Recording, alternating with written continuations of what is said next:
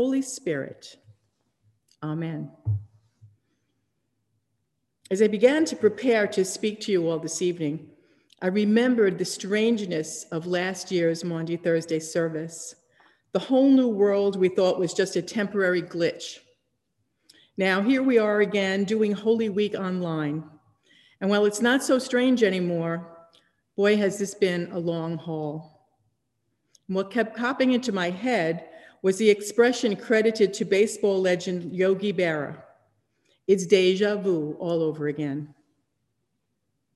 Since the beginning of the pandemic, we've been using our morning prayer liturgy for our online worship. Today, as Christine mentioned, because on this day, we commemorate the institution of the Holy Eucharist, Holy Communion, we're observing the liturgy of the Eucharist. I think in the past year, many of us have come to realize that as we join as the body of Christ, yes, even remotely, we are in fact in communion, Holy Communion. So here we are on Maundy Thursday, where we're invited once again into loving relationship with God. And tonight's liturgy is an opportunity to be reminded of the depth of that love of God. On this night, the night before he is killed, Jesus institutes a new sacrament, which is what we reenact in the Eucharist. As we celebrate this sacrament, we're invited to be sacraments as well. I don't know if you've ever thought of yourself as a sacrament, a living, breathing sacrament. The Book of Common Prayer defines a sacrament as an outward and visible sign of an inward and spiritual grace. An outward and visible sign of an inward and spiritual grace. Living life as a sacrament, being an outward and visible sign of an inward and spiritual grace, being the face of God to the world around us, may sound beautiful, and sure it is, but it's a tough job. In today's gospel, we heard of Jesus assuming the role of servant and washing the feet of his disciples. A strong possibility exists that Jesus felt or knew that this was his last night of his life on earth. And this is what he chose to do. I can't help but wonder what I would do if I knew it was my last night on earth. Dinner with close friends, very possibly. Foot washing, not so sure. I suspect the impact of the events and teachings at this Last Supper did not have time to sink into the hearts and minds of the disciples until much later, because of the way the evening eventually unfolded. Jesus is betrayed by Judas Iscariot and arrested on this night, ripped by Roman soldiers from their midst and leaving them terrified. So when I'm preparing to write a homily, I get inspiration from many different sources, and they can range from very high-level, wordy commentaries I can barely understand to frivolous Facebook posts. And often, the very best is from people in my life. I had dinner earlier this week with my neighbor, Bernie, to celebrate his 83rd birthday. He's Jewish, not particularly religious, an open-minded thinker, and an accomplished curmudgeon. In checking in about what our week looked like, I mentioned Holy Week and Maundy Thursday in particular. He asked me, "What exactly is that?" I gave him the short answer. It's the night of the Last Supper. Bernie went on to ask some details about logistics. Who arranged it? Where was it? Did Jesus rent the space? Who cooked? I answered these best I could with some embellishment just to make it interesting. Burns then asked what happened next, leading to Good Friday. I explained that Jesus and his disciples went off to a garden, and that's when the chief priests and soldiers arrived and arrested him. So they were like the police, he asked. Yes. And what did Jesus's friends do? Well, except for Peter, who lobbed off a soldier's ear, they ran off and they were afraid. Bernie pressed on. So these police, they all wanted to arrest him? I said, well, I guess so, or maybe they were just doing their job. Then the conversation took a turn. See, just prior to this, we were discussing the trial going on this week in Minneapolis. You know the one.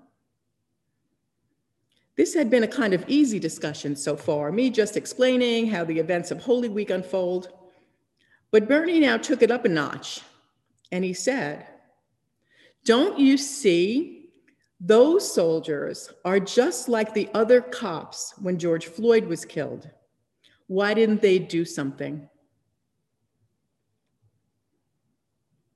My head is spinning at this point, and something is screaming, "There's a connection here." So this is where that led. I wonder if any of the soldiers that night had heard of Jesus, and maybe they weren't totally on board with this arrest. I wonder what it took for them to be a part of it.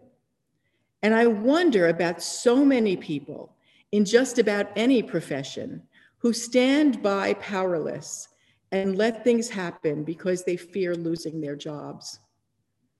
And it's hard to blame them, really, if they have a family to support. And I have to wonder about police who answer a radio call, and when they arrive, they see the other police are doing something wrong. They can take the risk of interfering, but then even if they don't actually lose their job, they lose the support of their coworkers. Or would they? Perhaps just one person pushing back would empower others to do the same. And perhaps that behavior catches on and it turns the culture of the organization around. I'm dreaming big here, I know that. So, of course, now I should probably say something about how we should stick around and stand up for what's right, defend the weak and the persecuted, regardless of the consequences to us personally. And yes, we should try for that. But we're kind of fortunate people. And as bad as our society is, we don't typically run into these situations firsthand in our everyday lives. But we do hear of them, and then they are in our lives. And that's where we intersect with them. So do we keep scrolling, switch the channel, turn the page when it's too uncomfortable? Perhaps even with a prayer and thinking, well, there's really nothing I can do. I know I do sometimes. Sometimes it's just too overwhelming. Sometimes it's just too overwhelming to even know how to pray for it all. The cycle of this past year, starting with the pandemic, we never thought would affect us for more than a few weeks. As we worked through that and tried to figure out how to live and work and worship, then racial tensions exploded and our country was in deep trouble in so many ways. The infection was more than physical. It was deep in the soul of our nation. Now we've passed the 1-year mark and we're beginning to feel a bit of relief that the pandemic can be pushed back and we can survive this in whatever our new normal will be. And then the violence against Asians, which was an undercurrent from the very beginning of the pandemic, fueled by ignorance and the need for a scapegoat. Now, as we're seeing the light at the end of the pandemic, now this hatred has to escalate. So where have we gotten in a year? We're killing one virus, but a nastier one is still rampant. The George Floyd murder trial got me thinking a lot about kneeling and knees. Before the pandemic, around 2019, eons ago, the big hot issue was football players, maybe some other sports, but it was mostly football, the taking a knee. Remember that? What a controversy. They knelt in protest and many applauded it, but so many condemned it. It was all over the media constantly. Take a knee, he took a knee, who's taking a knee? How dare they insult our flag and everything we stand for? People were so angry that this was allowed to happen. Kneeling in protest of a system that allows mistreatment, no, actually that's too lame, that allows brutality to an entire segment of our society. Outrage about kneeling in protest of wrong, kneeling to bring attention to an issue and to perhaps influence change. How dare they? And then a cop knelt on a black man's neck, as if to say, I protest you. And the cycle of hate continues. Kneeling, knees. We're hopefully at the back end of this pandemic, but this trial going on is reminding us of our deep wounds, our deeply dysfunctional, toxic society.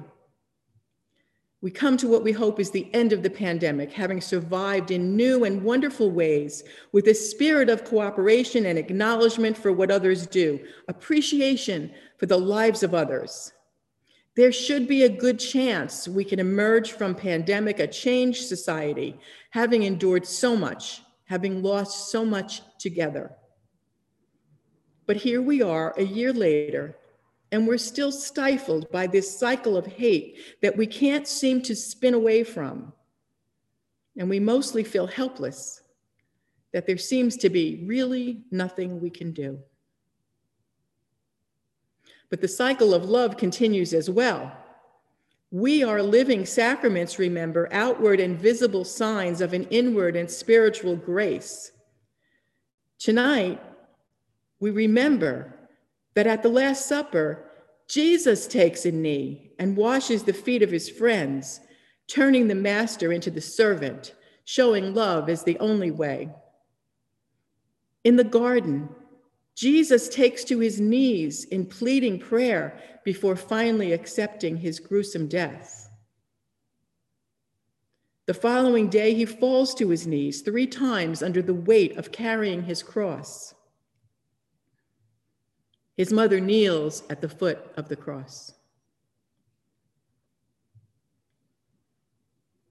My fellow sacramental people, tonight I bid you to pray, to be humble, to serve and be served, to love and be loved, to gather in communion, remotely, online, and in your hearts, to let our souls kneel into the implications of our sacramental lives that call us to show the face of God to the world by seeing the face of God in the world, an outward and visible sign of an inward and spiritual grace. When you feel there's really nothing you can do, just be a sacrament.